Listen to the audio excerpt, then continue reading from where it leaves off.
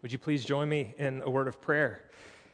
Well, Lord, thank you for your word. Thank you especially for the Passover, displaying your deliverance, your strength, your goodness, and setting up for us a pattern of worship in which we can participate in your kingdom in a special way. Lord, I ask you to help me as I preach, and each one of us, Lord, that are longing for you would be stoked. I pray this in Jesus' name. Amen. You may be seated.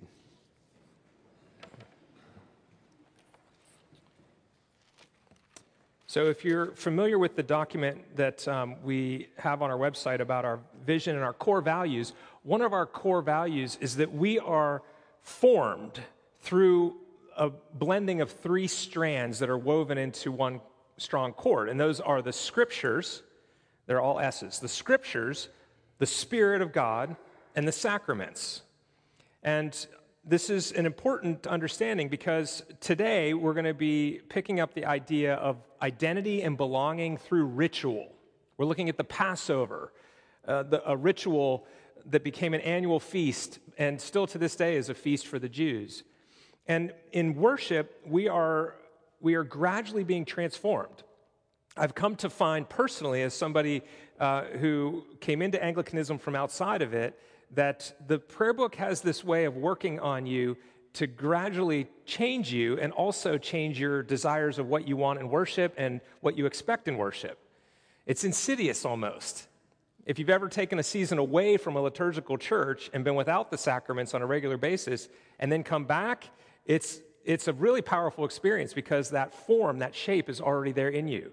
You've been formed into a people of God.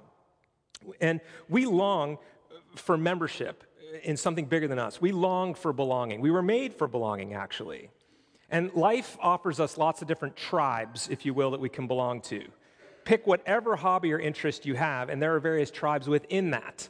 I have long been a bike rider, a cyclist, and in the cyclist community, there's the skinny spandex and skinny tires and light expensive bikes tribe. There's the beach cruiser tribe. There's the mountain bikers tribe. I'm more of the long distance touring on a heavy slow bike tribe, but there are all these different tribes out there. And figuring out where you belong is kind of an important thing. I wonder which tribes you belong to. Where is your belonging found? And I wonder in those tribes, is there hostility because of the divisions? As Paul calls it, a dividing wall of hostility, referring to something else. But is there tension because people don't fit together? So what are your tribes? And I want to suggest to us that it is possible for us to participate in something that even predates you. When we're thinking about places of belonging, it's possible for us to have a sense of belonging in something that happened a long time ago. Since it's NFL season and I'm originally from Pittsburgh, I will share something that you don't have a choice if you're from Pittsburgh. You have to be a Steelers fan. And you are reminded regularly of how many Super Bowl rings they have. And it's funny, there is a particular play that every kid reenacts in the front yard with his friends in the football. And it's from a championship game, not a Super Bowl game, but it's the famous Franco Harris catch of the so-called Immaculate Reception, which is a play on words from a Catholic dogma, the Catholic teaching of an Immaculate Conception. But in a playoff game, Terry Bradshaw throws a football, it hits another player, it's deflected, it's almost on the ground, and a rookie, Franco Harris, catches it like an inch off the ground and runs it back for 60 yards for a touchdown. Now, I'm not a huge football fan, but I'm from Pittsburgh, and so you go through the airport in Pittsburgh, there's literally a life-size statue of that play with him catching the ball. Seriously. And we feel like that was our play. We reenacted it as kids. We see the statue. Now we can go on YouTube and watch it. And the funny thing is, it happened 2 years before I was born. Literally, 1972. I was born in 74. It happened in 72. But we have a way of taking ownership of something that transcends time. I'll take it out of the NFL. We can think of like the American Revolution as we dumped the tea into the Boston Harbor and stuck it to the Brits and the Redcoats, and we won the revolution. Well, that centuries before us. But there's a corporate kind of belonging that comes from that. And it happens in lots of different places. I tell our newcomers at our newcomers events that I wasn't there, at Grace Episcopal when this congregation left the prior denomination. I got here when we were in the high school with 6 months left of setting up the chairs as this property was being completed. But I say, I hope that this story will become your story, that we left a denomination that was unfaithful to the gospel and were willing to take on a huge mortgage to be faithful to the Word of God when the other denomination nationally was embracing social changes that were compromising the gospel. This is a church that stands on faith in God's Word. I hope that will become your story, and you'll say, we left, even if you weren't there. See, that idea of corporate belonging and ownership in something like that, it forms you. It can do a lot of good, actually. It can unite a people. Now, there's a real mystery in how that works, how some things can transcend time, and we can be part of something that predates us. But today's text is picking up on that. We're in the final of the 10 plagues. This is the climactic moment where God is going to finally break Pharaoh. Actually, he'll once more chase them into the Red Sea, and we'll see that next week. But this is the 10th of 10 plagues. It's the big moment. It's the death of the firstborn son. And again, I'm preaching not on just the 13 verses we read, but chapters 11, 12, and 13, because we have to pick up the whole flow of what's happening in narrative like this. I do want to encourage you to read it on your own. But this is the Lord passing through the land of Egypt, and he is passing over the houses that have the blood of the sacrificed lamb on their doorposts, which is where we get the name Passover for this feast. In verse 12 of what we did read, it says, this is God speaking to Moses. He says, I will pass through the land of Egypt, and I will strike all the firstborn in the land of Egypt, both man and beast. And on all the gods of Egypt, I will execute my judgments. I am the Lord. The blood shall be a sign for you on the houses where you are. Interestingly enough, it's also a sign for God. When he sees the blood, here's a faithful house, pass over that one. So it's a sign for God to know to pass over that one, but it's a sign for you, which is, I'll elaborate on that in a second. And where I see the blood, I will pass over you, and no plague will befall you to destroy you when I strike the land of Egypt. So this is justice. You know, the Pharaoh, both this one and the one that was in power when Moses was born, were throwing babies into the Nile. They were killing the firstborn and the second. They were killing all the males, or trying to. This is a type of justice for that. But as it says in this passage, God is also bringing judgment against the gods that are worshipped in Egypt and against all that idolatry. There's judgment coming here. And right away, you might ask, why not just spare the land of Goshen like you did in all the other plagues? The hail didn't hit them. The darkness didn't fall in the land of Goshen. Something different is going on here. And I think there are really two things at play. One is God is now expecting a faith response on the part of the people that he's delivering. Now, it's not hard. He's not saying you have to do this hard thing. I'm doing the heavy lifting, God says. I want you, though, to express your faith as being part of this covenant people by putting the blood on the doorposts and observing this Passover. And then the second thing is we learn in chapter 13 that God sees the firstborn of Israel as belonging to him in a special way. Obviously, everything belongs to God, but something about the firstborn belongs to God in a special way, and he wants it to be given back to him through a sacrifice, through death, to be sacrificed.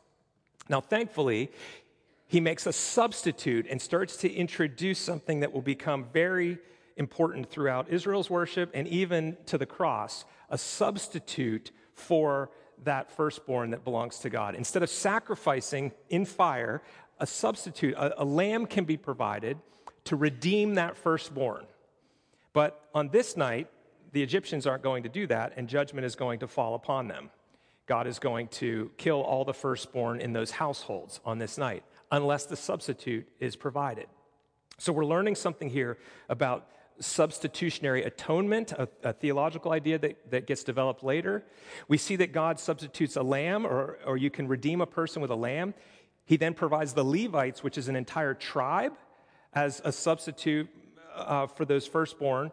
And then even to Jesus' day, when he is born, he's presented at the temple according to this custom. And there is in Leviticus a concession for poor people. If you can't afford a lamb, you can bring 2 turtle doves. There's a a concession in there for people that are poor, which is what his parents bring when they present him in the temple. So this practice that's set up here goes all the way through until the days of Jesus. Very important to understand that. Now, this is hard to read. This is a hard narrative to read because it's broken up with all this liturgical language. This is not written for narrative climactic excitement. You would think that everything has been building, and now it would be about how God smites the Egyptians and how he finally displays his ultimate power. But it starts right out and says, "This month shall be to you the beginning of months." So right away, God tells Moses, I'm going to establish a new pattern of worship. It makes it hard to read because there's all this stuff in there about how you're going to pass it on to the generations, and you're going to eat the Passover meal in great haste with your staff in hand, dressed and ready to go, but then you're going to have a week-long festival of the unleavened bread. Well, that doesn't make sense when you're fleeing from the Egyptians. It does make sense when you're an established people and you are now worshiping God who brings deliverance and remembering this event with a week-long festival of the unleavened bread, as well as the Passover. They tend to be referred to together. The Passover means the Passover night and the lamb and the meal, and then a week of unleavened bread and cleaning the yeast out of the houses in preparation for it. And there's all this stuff that is here. The reason, remember when I said that the Exodus is about worship? On week one, when we set up this whole sermon series, we're seeing what that means. It is this text, this section of the text is establishing a way for the people to worship God. And it's not written for it's the reader's pleasure per se, with the big climactic moment and then the rest of the story playing out. No, it's set up to establish patterns of worship and in particular for generations. How you're going to do this so that the kids will say, why do you do this way? And then you're going to tell them the story of how God delivered. It's meant for worship, and worship which will form. It forms us. And this will point ahead to something that Christ does.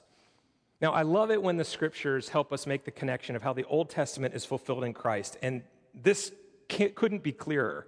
The Apostle Paul says in 1 Corinthians 5:7, Christ our Passover has been sacrificed for us, therefore let us keep the festival. He makes the connection for us very clearly. In fact, in the upper room, Jesus made the connection very clearly for his disciples. All three of the synoptics show that Jesus is picking up the Passover theme, and John even shows it a day earlier. People see it as a discrepancy, but John is emphasizing this truth.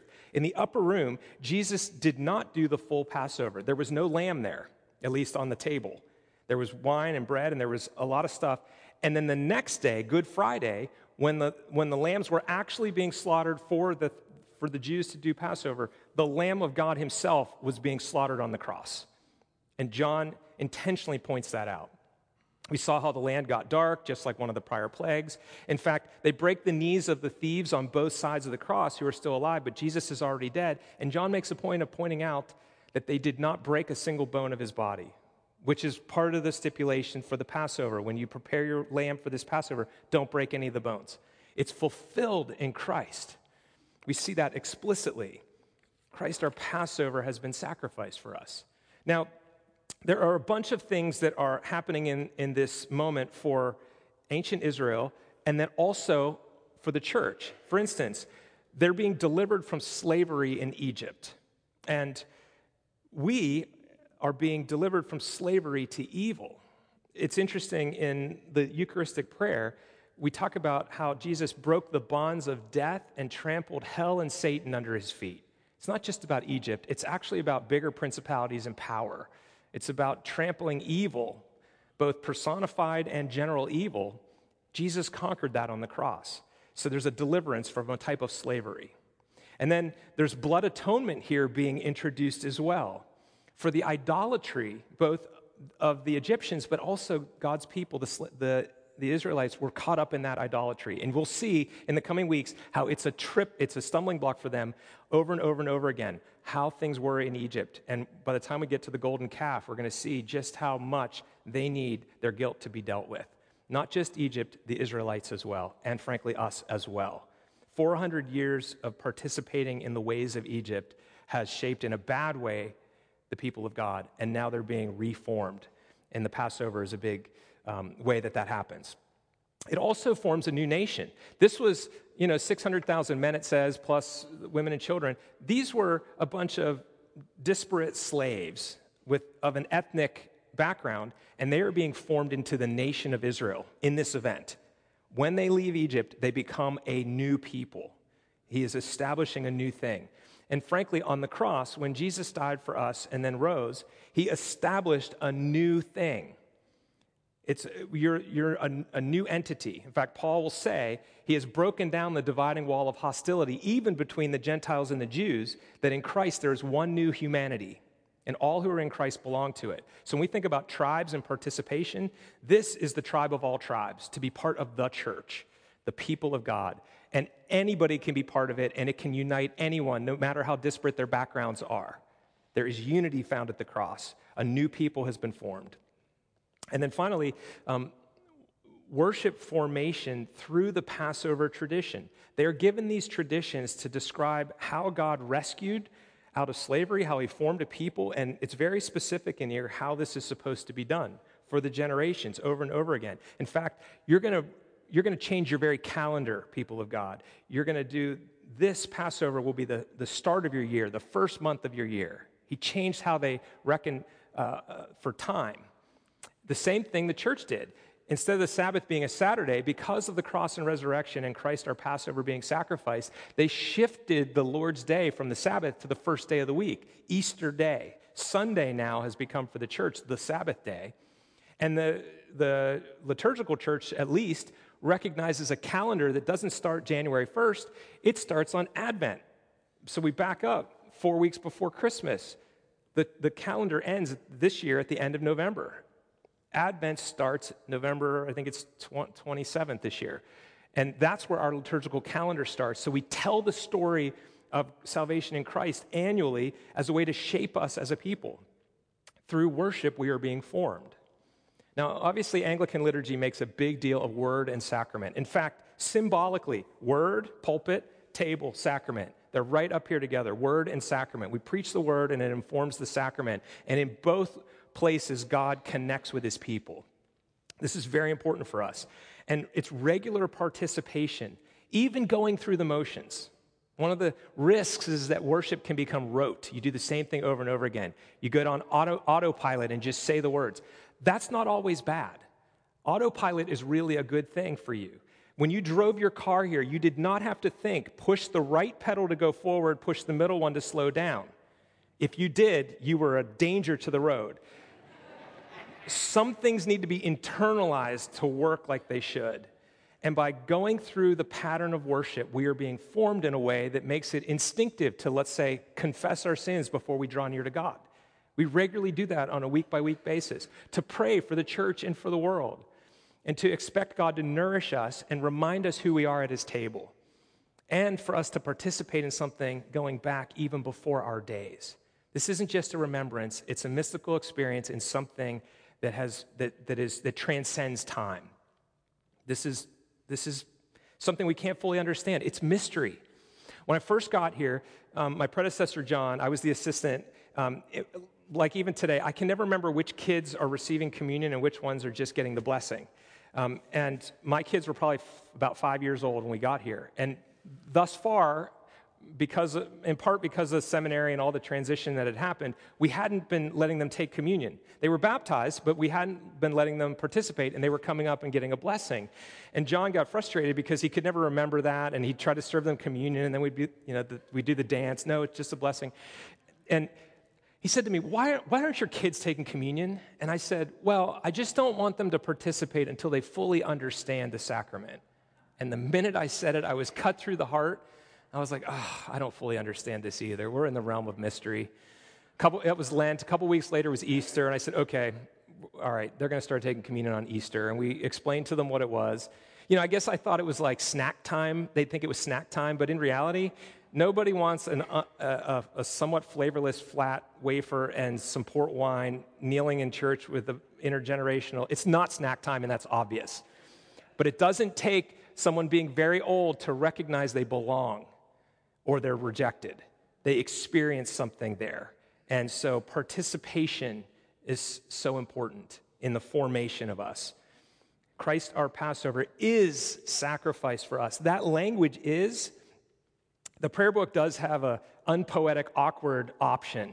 If you want to be like really dogmatic about it, you can say, Christ, our Passover, has been sacrificed for us once for all upon the cross. Therefore, let us keep the feast. Alleluia. It's so awkward to say it. It's cumbersome. It doesn't flow right. And it doesn't pick up the mystery of the timelessness of this table. When we say Christ our Passover is sacrificed for us, we mean is in the ongoing state of having been sacrificed for us. Something back there happened, and the effects are carrying forward. In fact, something back there happened that went backwards to the Passover and goes forward to the consummation of Christ. We're in the middle of this thing in a mystery. It's bigger than us. It's powerful. I am, by the way, this morning adding that part back into our liturgy, and I'll tell you, when the 2019 Book of Common Prayer came out, the rubrics, the little rules said the celebrant may, and just for the sake of time, if it said may, I didn't do it. Because we have 3 services, we've got a schedule. But there are some parts I think I really want us to bring back, and this is one of them. And since we're preaching on the Passover this morning, it seems fitting to add it back in and keep it in there. But this is more than just a remembrance. Even in the Passover, in chapter 12, verse 42, it says, at the end of the 430 years, on that very day, all the hosts of the Lord went out from the land of Egypt. It was a night of watching by the Lord to bring them out of the land of Egypt, so that this night is a night of watching kept to the Lord by all people of Israel throughout their generations. Not a mere memorial, a watching for the Lord's presence in the Passover feast, paying attention to the kingdom being made available right here. In fact, the Mishnah, one of the commentaries on the Jewish practice, said this: if in every generation, a man must so regard himself as if he came forth himself out of Egypt. That's the idea of being part of something that predates you. The Jewish man and women and kids were supposed to think, I'm actually someone that was in Egypt and God has brought me out in this Passover. It's bigger than one time place. It's the kind of thing where you can almost feel it. And there are times, I would say, when it's easier to do that. On Christmas Eve, for instance, we light the candle and sing Silent Night, and it's like, when we sing even, this night Christ was born, like as if it's happening right now. Or Tenebrae, it gets dark, and we're there at the cross. We're there on Calvary, experiencing it in a new way.